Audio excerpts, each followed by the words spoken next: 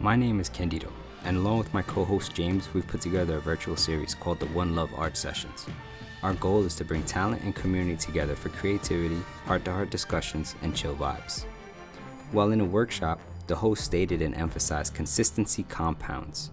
It's the idea that if you keep at your work will give back to you. The two artists that join us this session, in our opinions, have done and continue to do just that. Chris RWK and Tom Travers help us explain the work that's needed to find success in our industry. Let's jump in. So joining us tonight, we have Chris RWK, a New York-based artist who developed the iconic Po' Boy robot. In addition to his personal work, in collaboration with another artist, developed Robots Will Kill, a community that helps give recognition to other artists. He is also a co-host of the Urban Robot Cat podcast. Chris, what am I missing? Help us better get to know who you are. That's about it. I mean, I've been doing art for quite some time, like every other kid. I was drawing, and doing all the normal kid kind of cartoons and everything like that. But basically when all my friends started playing, football, basketball, all that stuff, I kept drawing. I started like really getting into cartoons and comics. And then like around age 11, I got into graffiti, mainly through my brother, he was older than me, and he was, him and his friends were doing it. So I was like kind of just following along and taking pictures and stuff like that. And then from there, I started doing my own stuff, went to FIT, got my associates from there. Then I went over to Hunter, got my BFA. After I graduated, I did a lot of work for a few different companies. I used to do a lot of hand-painted clothing for Urban Outfitters back around like 2000, 1999, 2000. Worked with them for quite a few years, and then, still did my 9-to-5 regular job. And then, I do as many art shows as I can. I do a lot of sticker stuff, a lot of murals, pretty much anything I can do. All right. While I can. That's the way I look at it. Sure, absolutely. First off, man, I'm a huge fan. I've been a huge fan for years. I followed you on Instagram for a minute, so this is an incredible honor to have you here. I appreciate that. Thank you. So one of the things I definitely love about you is you have this, signature style about you. And you have obviously the robot. Anyone that knows you knows about the robot. So can you tell us a little bit about your journey in developing your style and what makes you you? I appreciate that. Thank you for the kind words. I definitely appreciate that. I just kind of, over the years, just kind of looking at different things, kind of getting different inspirations from all over the place, just not just from one specific genre of art. It was like one of the things, like when we launched Robots Will Kill back in 2001, was I wanted people that were like into like graffiti knowing about fine artists. I wanted fine artists knowing about graffiti and photography, all that stuff. I wanted people to realize that there's inspiration from all over, not just one specific pigeonholed kind of like thing. So with that, I just kind of like used to look at whatever I could look at. Comic books were a huge influence, and I loved the idea of something iconic that you could see it and know that that's that character. So I knew that I wanted to kind of develop something along those lines. So like in the mid 90s, I was doing a lot of paintings with that cube that everybody learned how to do, like in grammar school, the 3-dimensional cube. Yeah. So I loved the idea that if somebody saw that, they'd have some kind of connection to it because they definitely did it in school. Oh, yeah, so, absolutely. Yeah. So from there, I started drawing more of like a television and a radio from that image, because it kind of just was like a natural kind of progression. And everybody had some kind of connection to music or television. So it kind of continued that kind of like, feeling. So from that, like around the late 90s, I started doing like more of a boxy robot, something that was not as human feeling, just kind of just almost like a generic box-headed robot.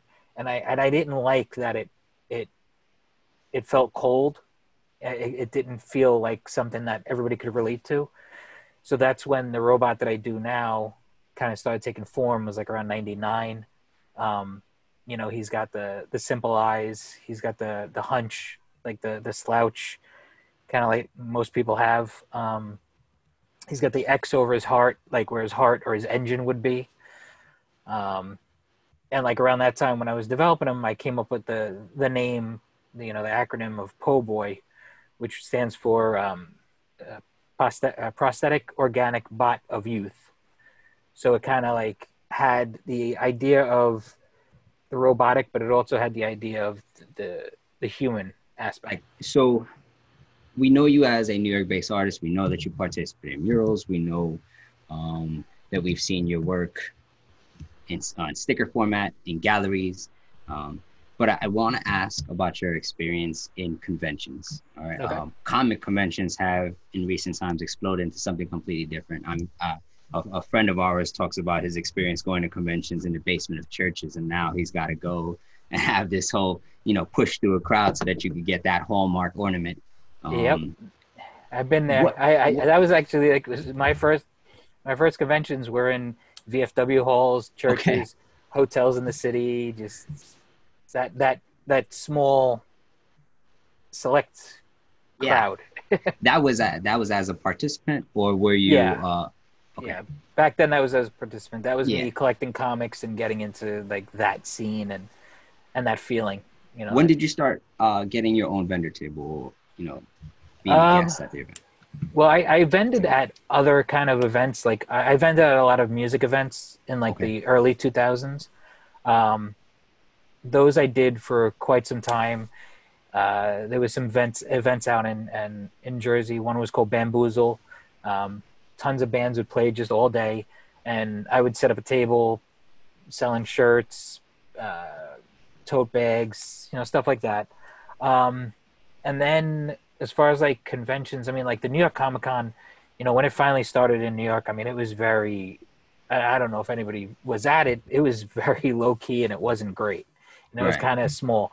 And then it just kind of built and built and built. And back then I just didn't even think about getting a table. I'll be honest. Mm-hmm. Like I just thought of going, like I just wanted to go.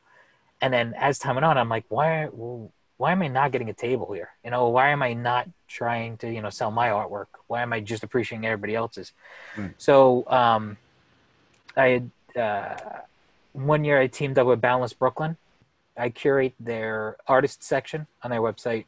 And so I had teamed up with them and we had a booth, and then, I did well, and then after that 5 Points came along and we were doing, I was doing 5 Points every year they've had it so far. At that I was doing, vending, but I was also doing live painting. Just kind of, I was trying to find a way to enjoy the show and not just work it. Right. And doing the live painting gave me that opportunity, because, I'd have, my stepson or my friend Vin Rega, he would come with me and he'd watch the table. He would bring some of his paintings. So that community that is in those like scenes is just, it's an incredibly supportive one, and it's fun, and that's the good thing is it's still fun. Like when I was doing the music stuff and the music events, it kind of got a little burnt out because as time went on, the kids that were going to it weren't spending money. Like they were just coming to tables looking for like what's in the $5 bin. They weren't spending $10 even for a t-shirt, and it didn't matter what company it was. It was just, they all kind of like this mindset kind of changed. And I don't know if it was because of like how big like the internet got and social media and stuff like that. I don't know if it was, that mentality of that instant gratification and that like quick kind of thing. And let me get what you have for $5 instead of, I like that shirt, I'm going to spend $15 on it, We frequent these conventions. And so I would imagine that at some point you have repeat customers. How have you as an artist battled that fatigue of the repeat customer fatigue? Like what have you done to combat that? That's a great question because to be honest, as an artist, especially with a specific kind of style that people know, that happens. It happens way too frequently. I mean, I've always kind of tried to approach each event differently, and just like the mindset of, last year I had, t-shirts with this kind of design on it in this color. So the next year I'm going to do something that's different, a different color, something that can catch the attendee's eye. Yeah. And it's tricky and it's hard to do. I mean, but I also tried to have new product that I didn't have at the previous year. So, like, for example, the first year was mostly, say, pins and patches. Right. Then the next year would be tote bags and t-shirts, or more hand painted stuff. Because I think once you start doing because that was a big difference with what I was doing. And I guess a lot of the other artists is because a lot of the other artists had kind of product, and whether it was prints or merchandise, it was, it was mass produced. So when I was doing a lot of the pieces I was doing were all hand done pieces. So people, I think, felt a little bit more of an attachment to that. And they were kind of like, well, that's, even though he did the robot, on wood last year, this one's on metal this year, and it's different. Okay. So it's I'll be honest. I mean, it's a tricky thing. I mean, it's a question that I always ask. It's like, and the thing is, what I might like, not everybody's gonna like. And when I think it's gonna be like a hit shirt or a hit painting, the viewers are just like, what else you got? And it's just like, okay, you never know.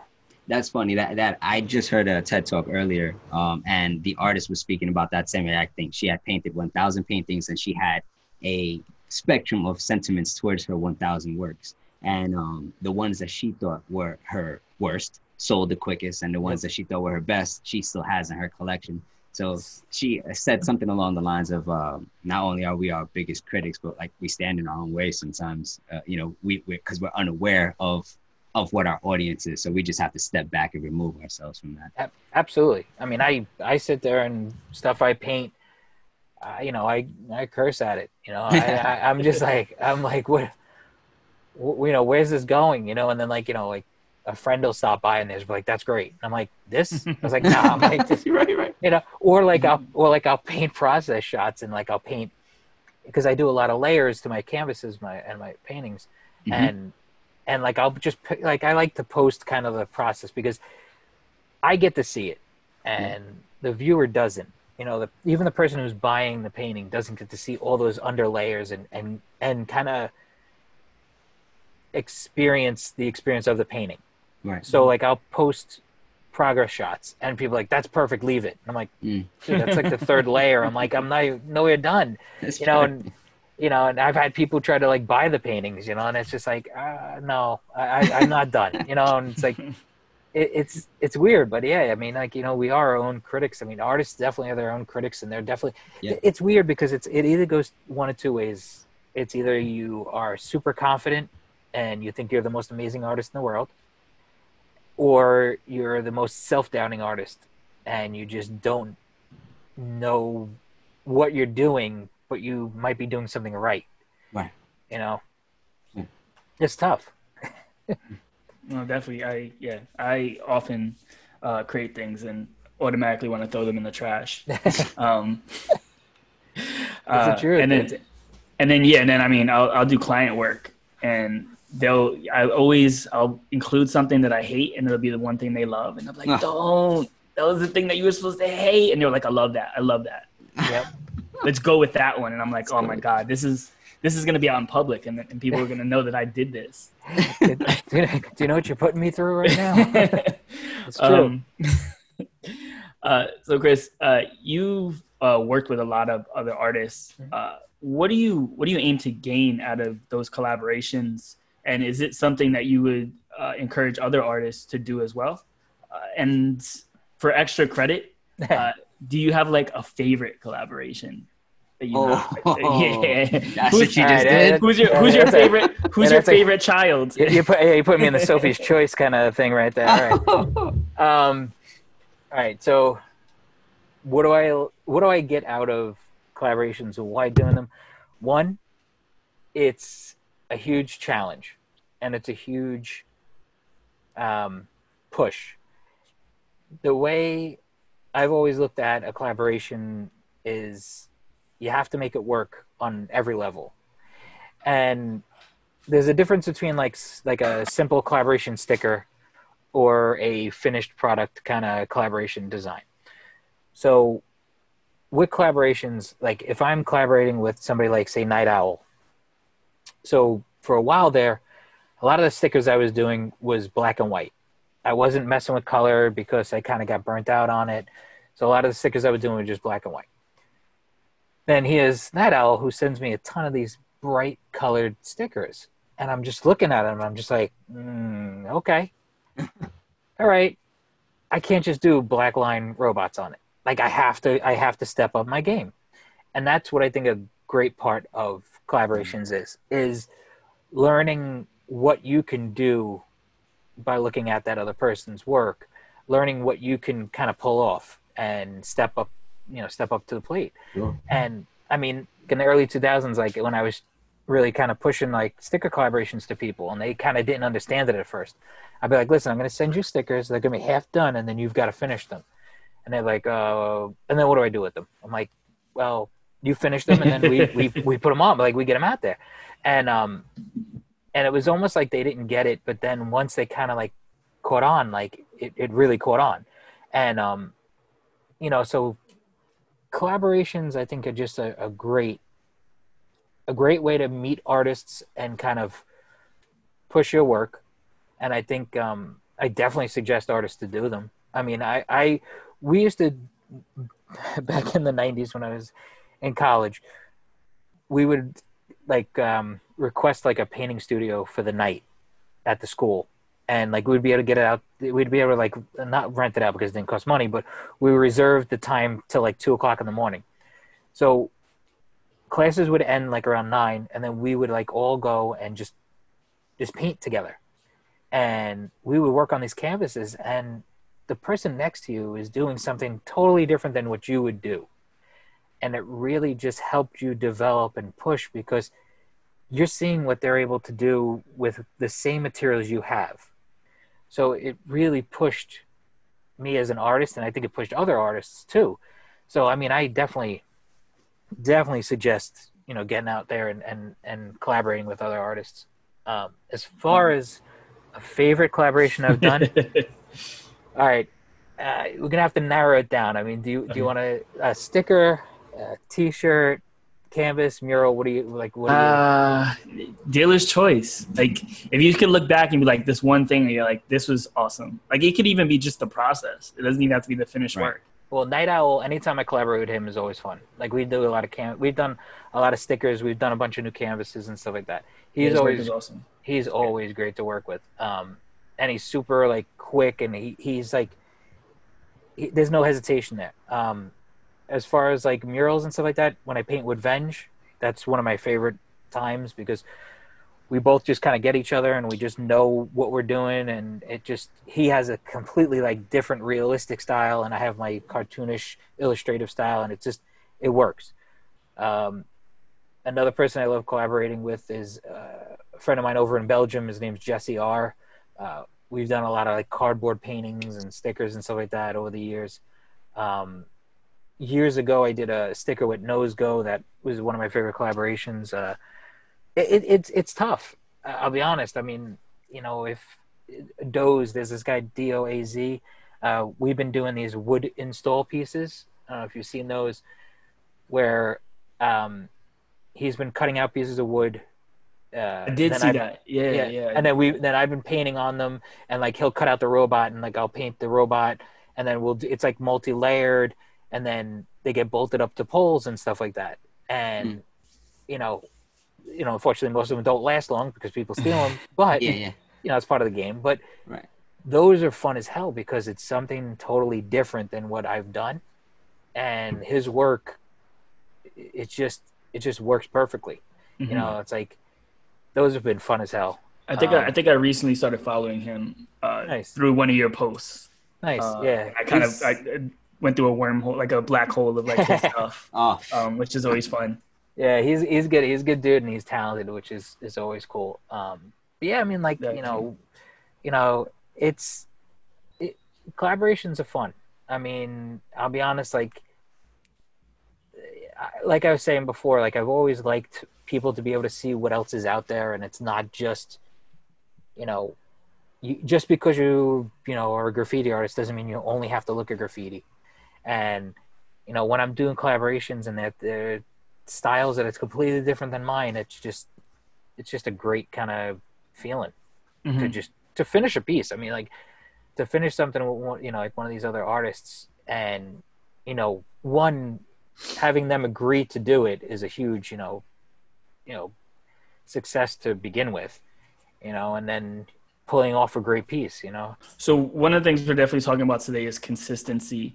And something I've seen, and not that it's become more I guess it's become more prominent probably because of social media, is, artists that have one standard kind of thing that they do, right? So you have your robot, maybe you have like someone like Zero who has, his pigeon, you have Night Owl.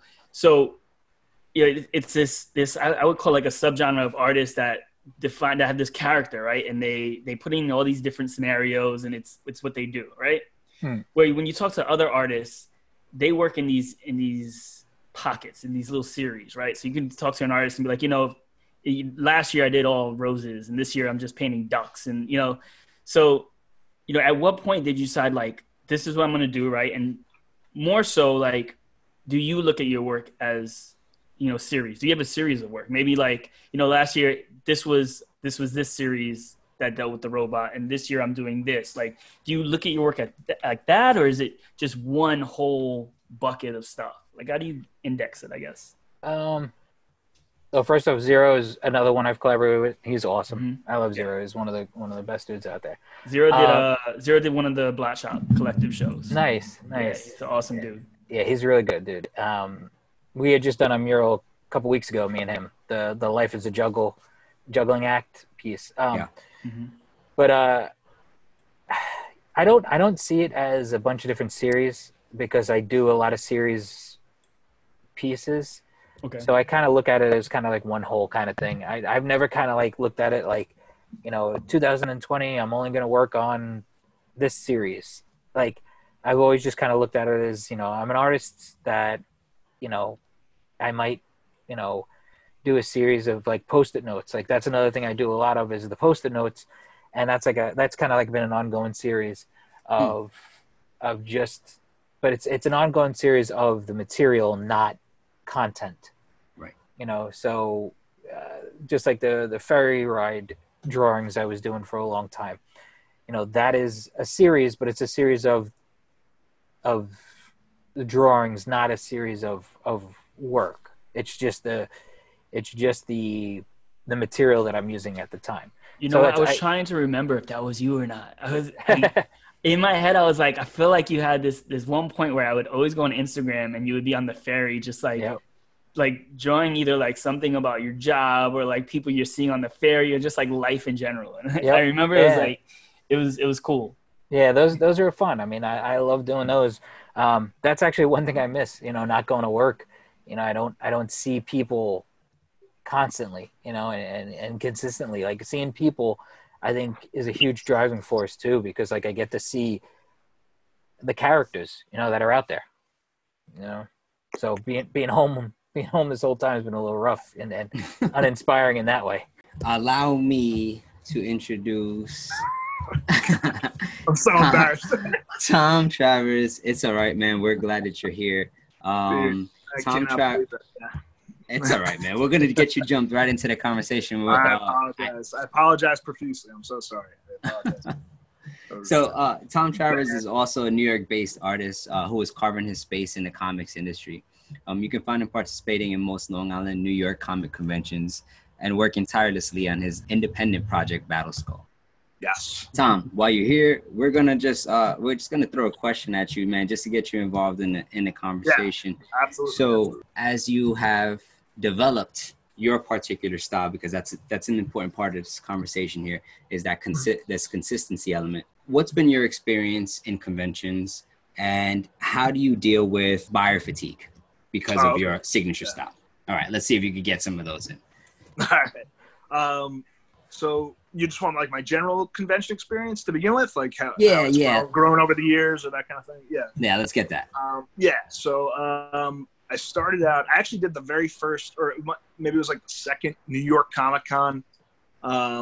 Like years ago, it was easier to get in. It was affordable, and like my friend from college, we had our own little comic. We did the show, and that's where I first got the bug for it.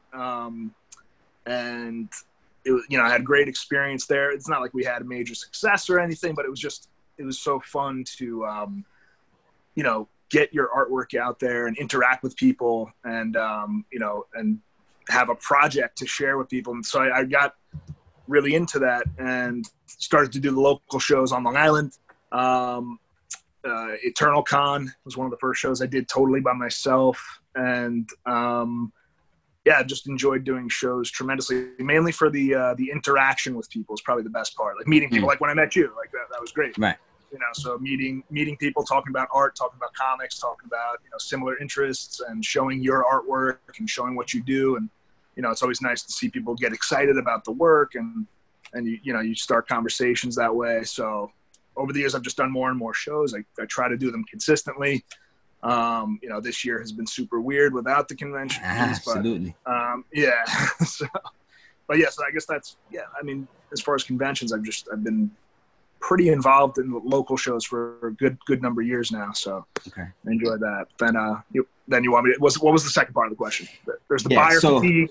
But right. So for everyone who's listening, Tom has a very distinct style. I'll describe it, and he can add if he would like. But and it's something that Chris mentioned earlier is this idea of allowing the viewer into the process. So Tom has a very distinct style in that where he doesn't remove his process from the final piece. So in most comic work, you'll see some beautiful coloring, some beautiful inking, but you don't see the rough sketching that goes in prior to. And what Tom has decided to do is to leave that there and leave it for the viewer, leave it for the person who's about to purchase the print. Now, with that said, how have you dealt with or avoided buyer fatigue at these conventions? Because I would imagine that by now, since you've participated in so many, some people are coming back to you. What are you doing?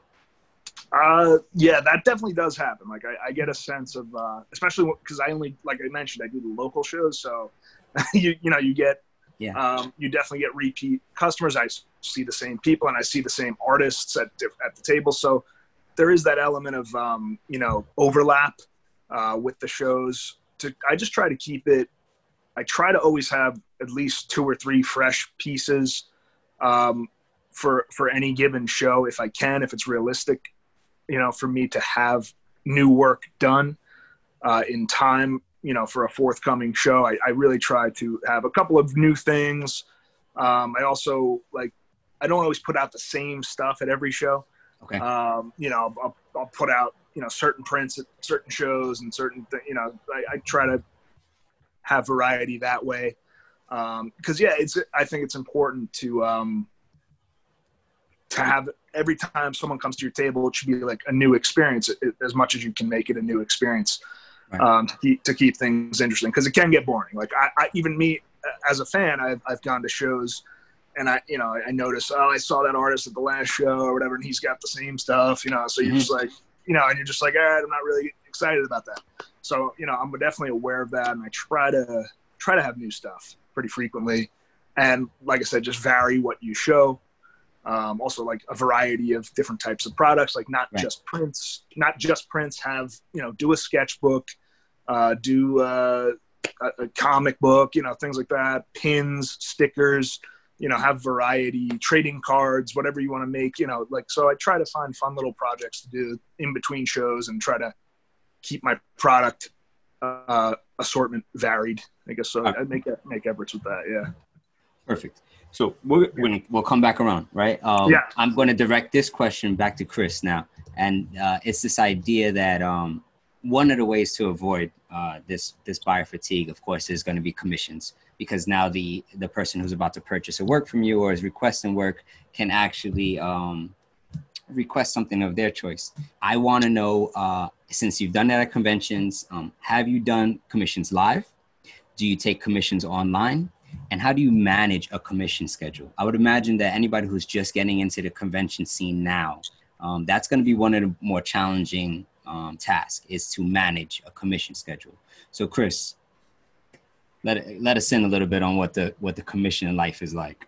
Yeah, I don't usually take commissions at conventions. I will sign books and stuff like that. I don't, mainly because, you know, I'm more known for paintings and stuff like that. You know, I don't really sell a lot of sketches.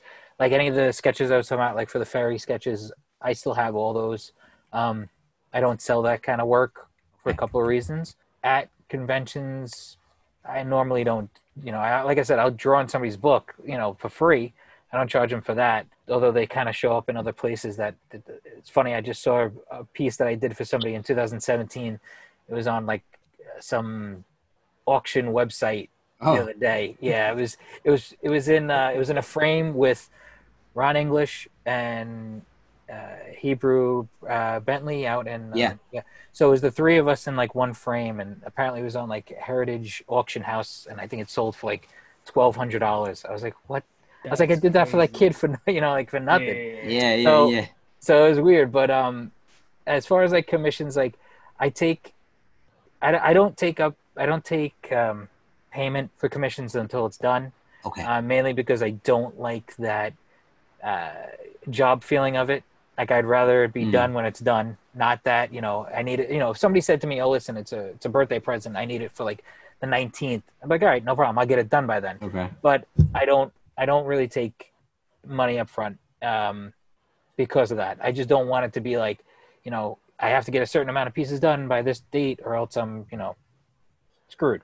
So so that's also kind of how the timing goes into it too. You know, like I'll just take a bunch of commissions on and, you know, and stay in contact with the people and be like, listen, this is what's going on. You know, this is what I've been doing. Here's some progress shots. And, you know, people are usually okay with it. Yeah. Yeah. I found that to be the same in my experience as well. I've definitely, I'll talk it through with them, and then progress shots, just so they know I'm working on it. And, but in my experience, I do take a deposit now, just because I've been burned in the past. So the deposit isn't something so heavy that makes the people, you know, uncomfortable. I don't want that. I want people to trust me and feel comfortable when they're purchasing work from me. Yeah. I mean, I guess I get kind of, I guess I get kind of lucky too, because it's not like I'm doing certainly overly specific work. Yeah. You know, it's not like somebody's like, "Oh, I'll paint my kids," you know, like, so, you know, it's more like just if I'm painting a Batman or something like that, and if they flake out on it, I'm still, you know, have outlets to sell it. Yeah, exactly. Yeah, true. Very true. Tom, talk to us about your experience with commissions. Yeah, commissions. I do commissions at shows. I tailor my style to that environment, specifically, like, you know, if I do a convention, if I do a sketch at a show, I do it in a particular style that's more economical as far as time. You know, and I make that clear with the people. You know, I say, you know, yeah, I can do like a bust of a character. I can't do full color right now. I don't have time. You know, I try to be realistic with what I can finish for the person. Okay. You know, and price things accordingly based on that. I try not to take too many commissions at a show, but plenty of the time, I'm not going to lie, that's not an issue. I don't have like tons of people asking me for commissions, but I get a fair amount, and, you know, you have to just be realistic about it. And it can be a little stressful. Sometimes if you have a couple of commissions lined up and you're trying to finish them, you're working your table, and you're working on artwork at the same time. It adds an element of stress to the show, especially if you don't have someone with you who's helping you work the table or something like that, and you're trying to do commission. You know, sometimes I have my brother, luckily, who comes with me, but sometimes I don't, and so, you know, it can be a little stressful in that way. But yeah, I mean, it's a fun part of it. It's a little stressful but fun, and like, you know, I try to just be realistic with, you know, what I can do for someone at a show. Or if they want something more complicated, I'll say, I can take it home, you know, and I can work on it. If you're not in a rush, I can work on it. It'll take me a couple of days or a week or two. If you're willing to wait, and I'll mail it to you, you know, so you can do that also. So just Okay. try to find out what people want, what their expectations are, and I haven't had any really bad experiences doing commissions. It's other than stressing myself out over getting it done on time or or to a certain level of quality. But overall, it's been pretty good. right. I like what Chris said about taking the payment later. I do that as well. I'm like, I don't want you to give me money until I'm like done with it. That's generally how I do it too. I'm like, because I just don't like that feeling of like, okay, now this person is like, you Pressure's owe them something no matter what. yeah. The pressure's on. I'm like, you know what? I'll get it to you. You'll be, but and I'll take the money if you're happy with it, and we're all good. So I like that dynamic works better for me personally. So Great. Jay, before you ask the next question, what's been your experience with commissions? I take money up front. I've been burned hard. Yeah, serious.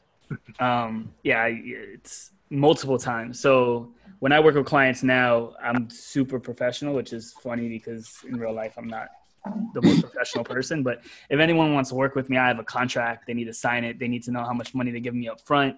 There's a schedule that basically, I give them, I lay it out, but I also have wording on it that says like the schedule is based on like essentially like you not dragging your ass. Like I'll get your stuff done in 2 weeks, but if you take 2 weeks to give me feedback, you're not getting it in 2 weeks. So don't complain to me. So I've taken all the issues that I've ever had with clients and I've put them into a contract just to make sure that I can lessen my headache. Makes sense.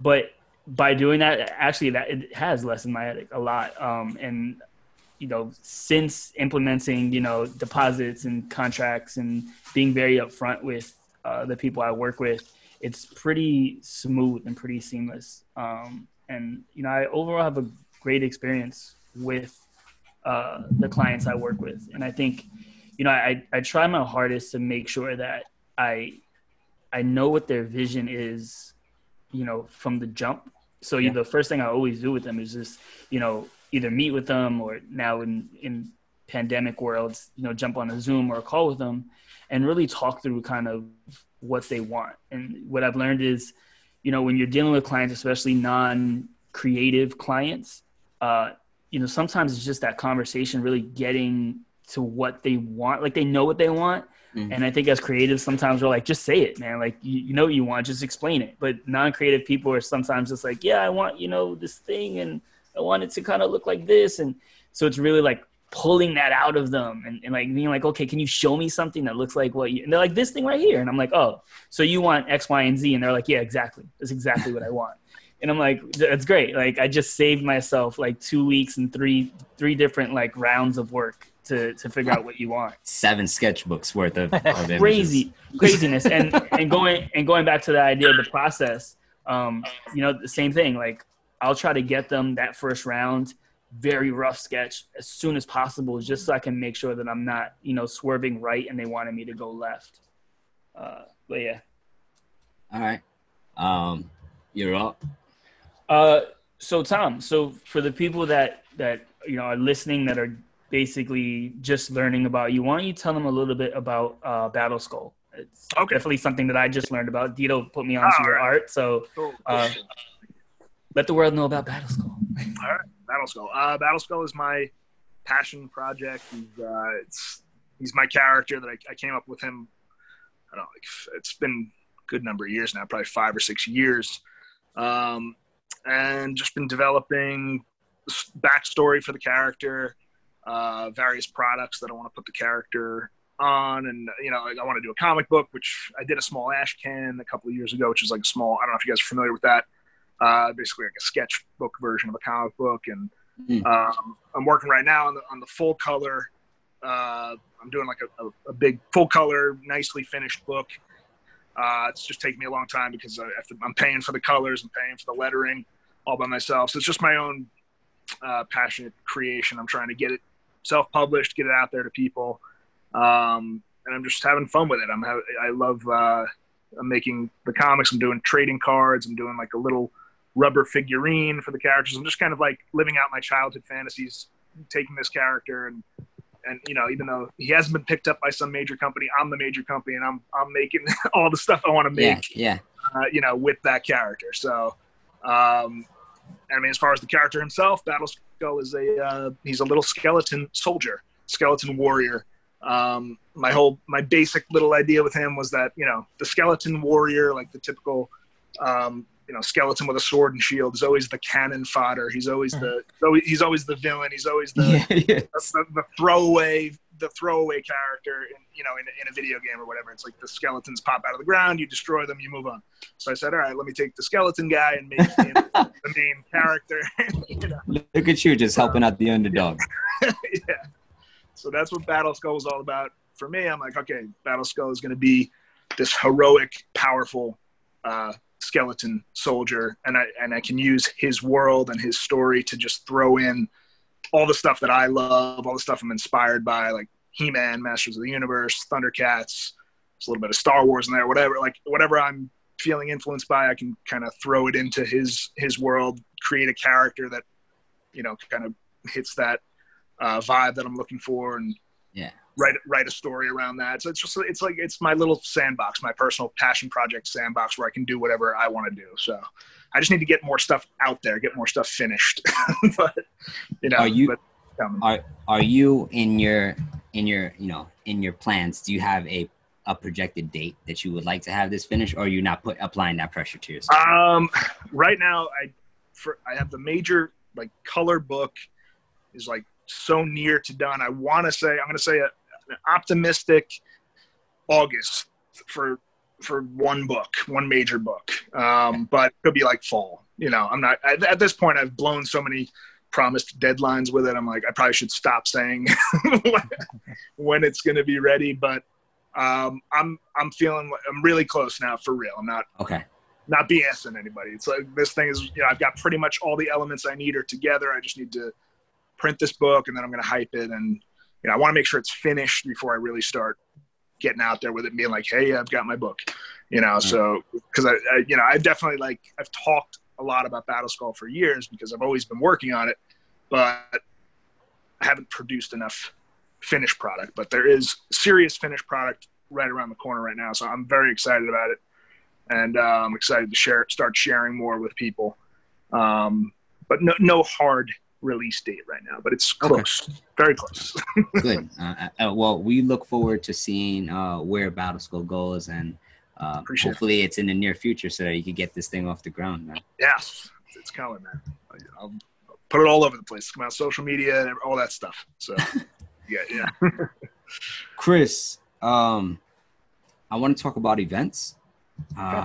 So, in our conversations and what I've grown to know about you, there are events that have played pivotal roles in your career as an artist. Some of those events include Secret Walls, 5 Points, and Powwow. I would like for you to share with our audience what your experiences like have been in participating in those. I assume that the answer is going to be a little different than collaboration. I could have moved the question up earlier, but I still feel like the events have played I assume have played a pivotal role in your career that I think I would like for us to know a little bit more about that. Yeah, they're okay. So Secret Walls is fun. I mean, it's a fun time. You know, it's for those people don't know, Secret Walls is like a battle event where you have a certain amount of time to create a piece. You're given usually black paint, whether it's spray paint or acrylic paint, markers, but it's always black and white. There's no erasing because there's no sketching. So you're basically just kind of going at the piece and just doing what you can do when you can.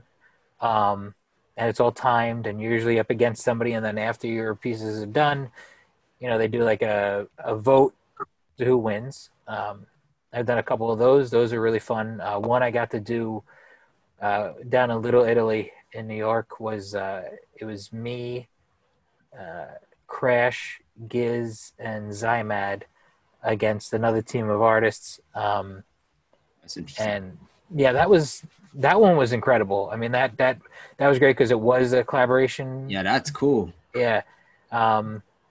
So that was a fun one. But that was all black and white spray paint on a white wall. I think that's still down there actually. And then let me see. 5 points. 5 points is always fun. Usually I don't. When I do the live painting, I usually just do the live painting like a jam. I don't usually do the competition thing. Okay. Only because I just like to just kind of go and have fun. Sure. And usually what happens is afterwards they usually auction the pieces off and they go to the money for the pieces go to like a charity. So I always like doing that. Yeah, that's always fun. And something like Powwow was incredible. Like I did it up in Worcester, Massachusetts. I was honored to be invited.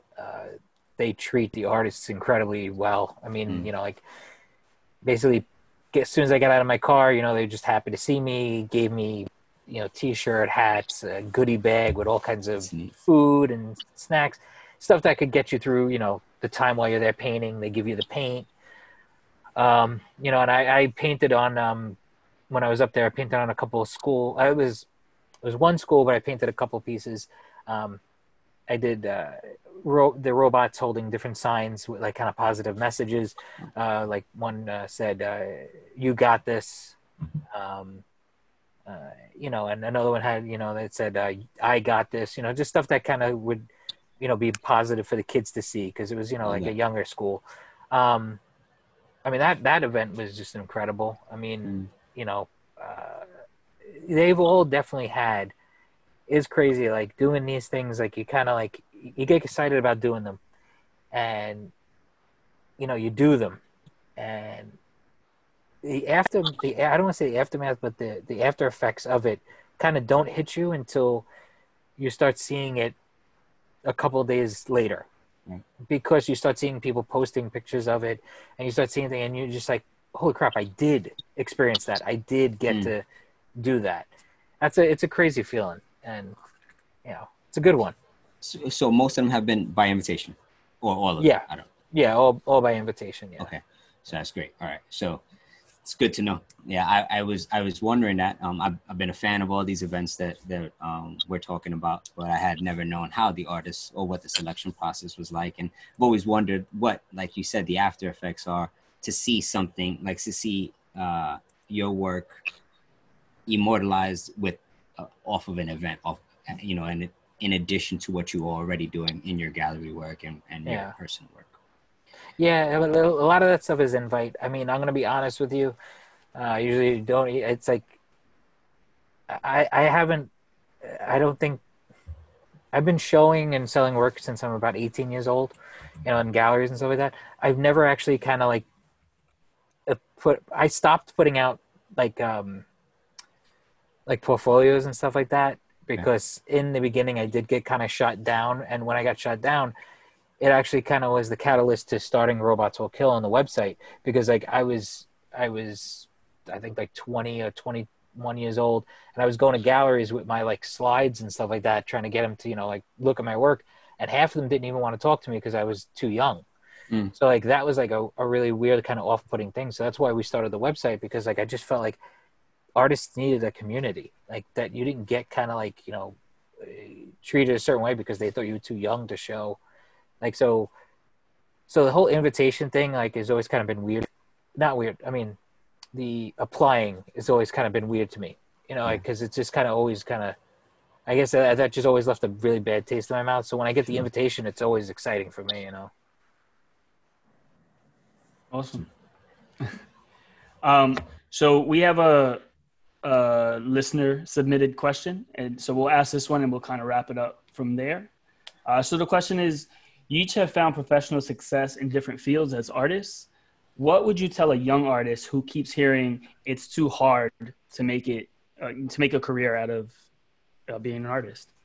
One of the craziest memories I have was in college. My advisor, my art advisor, was having a session. We had these like advisor classes, and she said point blank, you get used to being broke. Like as an artist, you're always going to be broke. This was my advisor telling me this. And I was just like, at that point, I was like, maybe I should change my major. And I heard that a lot growing up, because as an artist, you're always like, yeah, you're going to be a starving artist, you're going to be a broke artist. And it wasn't until later in life that I started to learn that you can actually make money doing it if you find your own. You have to kind of carve your own niche, and that's how you make it. But at the same time, if you dwell too much on the money aspect of it, you start to forget why you were an artist to begin with. And for me, it's always been really important to separate that out, to separate the financial aspect of it from just being creative. Because as soon as I find myself putting too much emphasis on the money aspect of it, it starts to pull that creativity away, and it feels too much like a job. And I've never wanted to feel like my art was a job.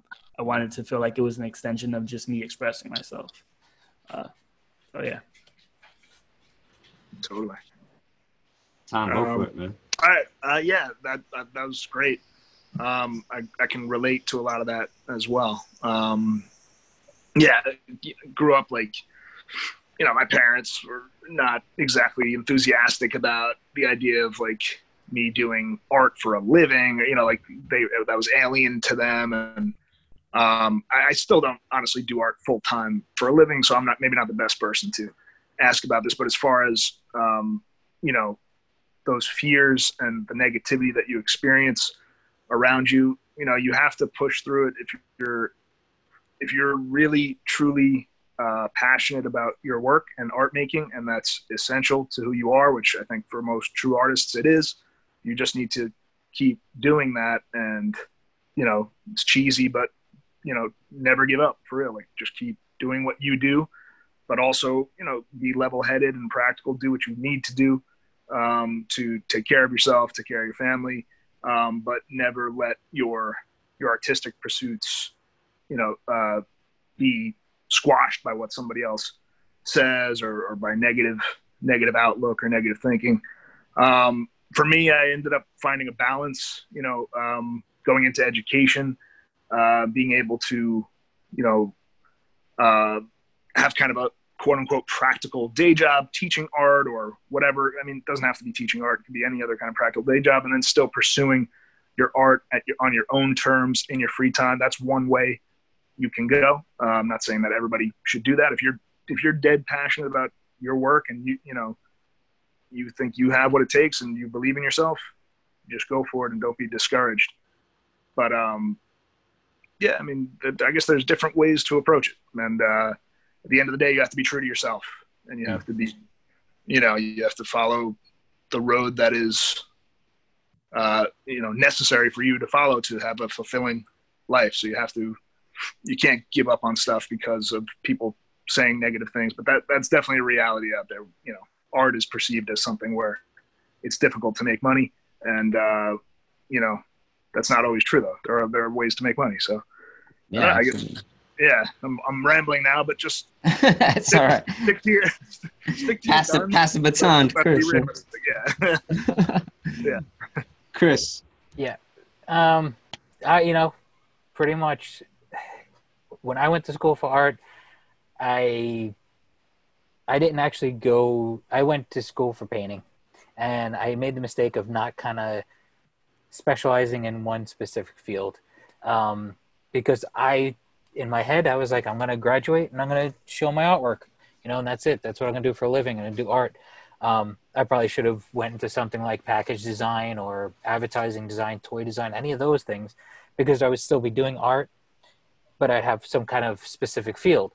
I didn't do that, and I just kind of like out of the gate had to get a job. I had to get a 9-to-5 job. And I still have a 9-to-5 job. But that 9-to-5 job helps me want to go home and paint. And it makes me not kind of resent painting. And it doesn't make me kind of like feel like it's, if I don't paint, 10 paintings this week, I'm not going to eat. And I mean, that's a comfort that unfortunately I think is kind of like got in my way, but it helps. But to tell, like what I would tell artists, it is never give up. Like Tom said, you just never give up, because as long as you're doing what you think you love and what you feel is right, it's not selling out. It's not, cashing in. It's just doing what you do. It's like I kind of have been returning back to the mentality of painting to paint, not painting to sell. When I was 13 years old and I was drawing, I didn't think I was going to sell paintings. I thought I was doing art because it was my outlet. It was my freedom. It was what I could do.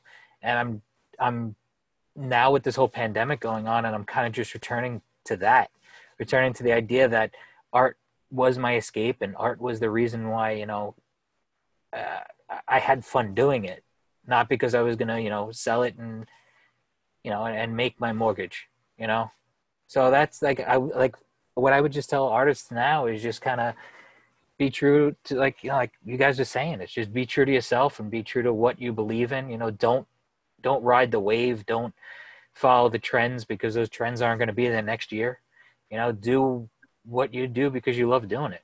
I don't even know if you guys left me any space to answer the question at this point, but I'll say this. And when I had a t-shirt company for a while, and I did a little bit of an apprenticeship under one of my father's friends, and he basically told myself and my business partner, real simple, and I think this applies, is that there's money out there for everybody. So you find your niche, you kick ass in that niche, and you'll see the success. It'll happen. And then, apply everything else that all these other wonderful artists just said. Definitely. Awesome. Well, guys, we're going to wrap up. I just want to first and foremost thank you guys for taking the time out. This has been amazing. Before we do close, why don't you tell anyone who's listening how they connect with you, the best way to see your work or reach out to you? For me, my main spot is Instagram. It's at Tom Travers Art. I think that's what it currently is. Yeah. I changed it once or twice. I got to check. I had to change it because I was a substitute teacher and all the kids were finding my so I think it's at Tom Travers Art. But yeah, or you can search the hashtag Tom Travers Art and you'll find my stuff. I also have Facebook.com/Battleskull, which I don't update as often, but I will be updating it much more regularly soon. And then I've got my old blog, which is traversart.blogspot.com. So any of those spots are great, and I think I have my email. If anybody's interested in commissions or anything like that, you can always contact me. And that's pretty much it. Thank you guys so much for having me tonight too. And I'm so sorry for being late. I feel absolutely horrible about that. So apologize. I appreciate you guys having us on. Thank you.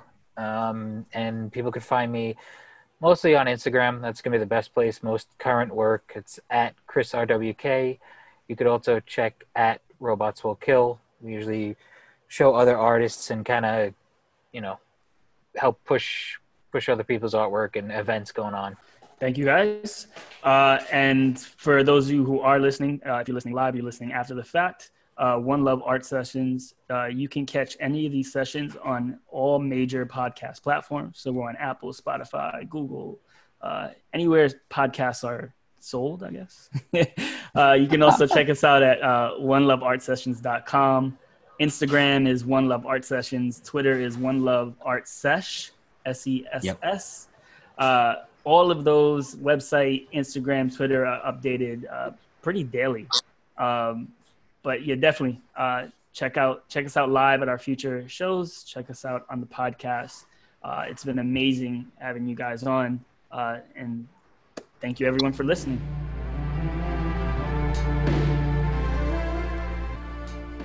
The One Love Art Sessions couldn't have been complete without the wonderful guests, and even more so, our wonderful community. And now you, our listeners.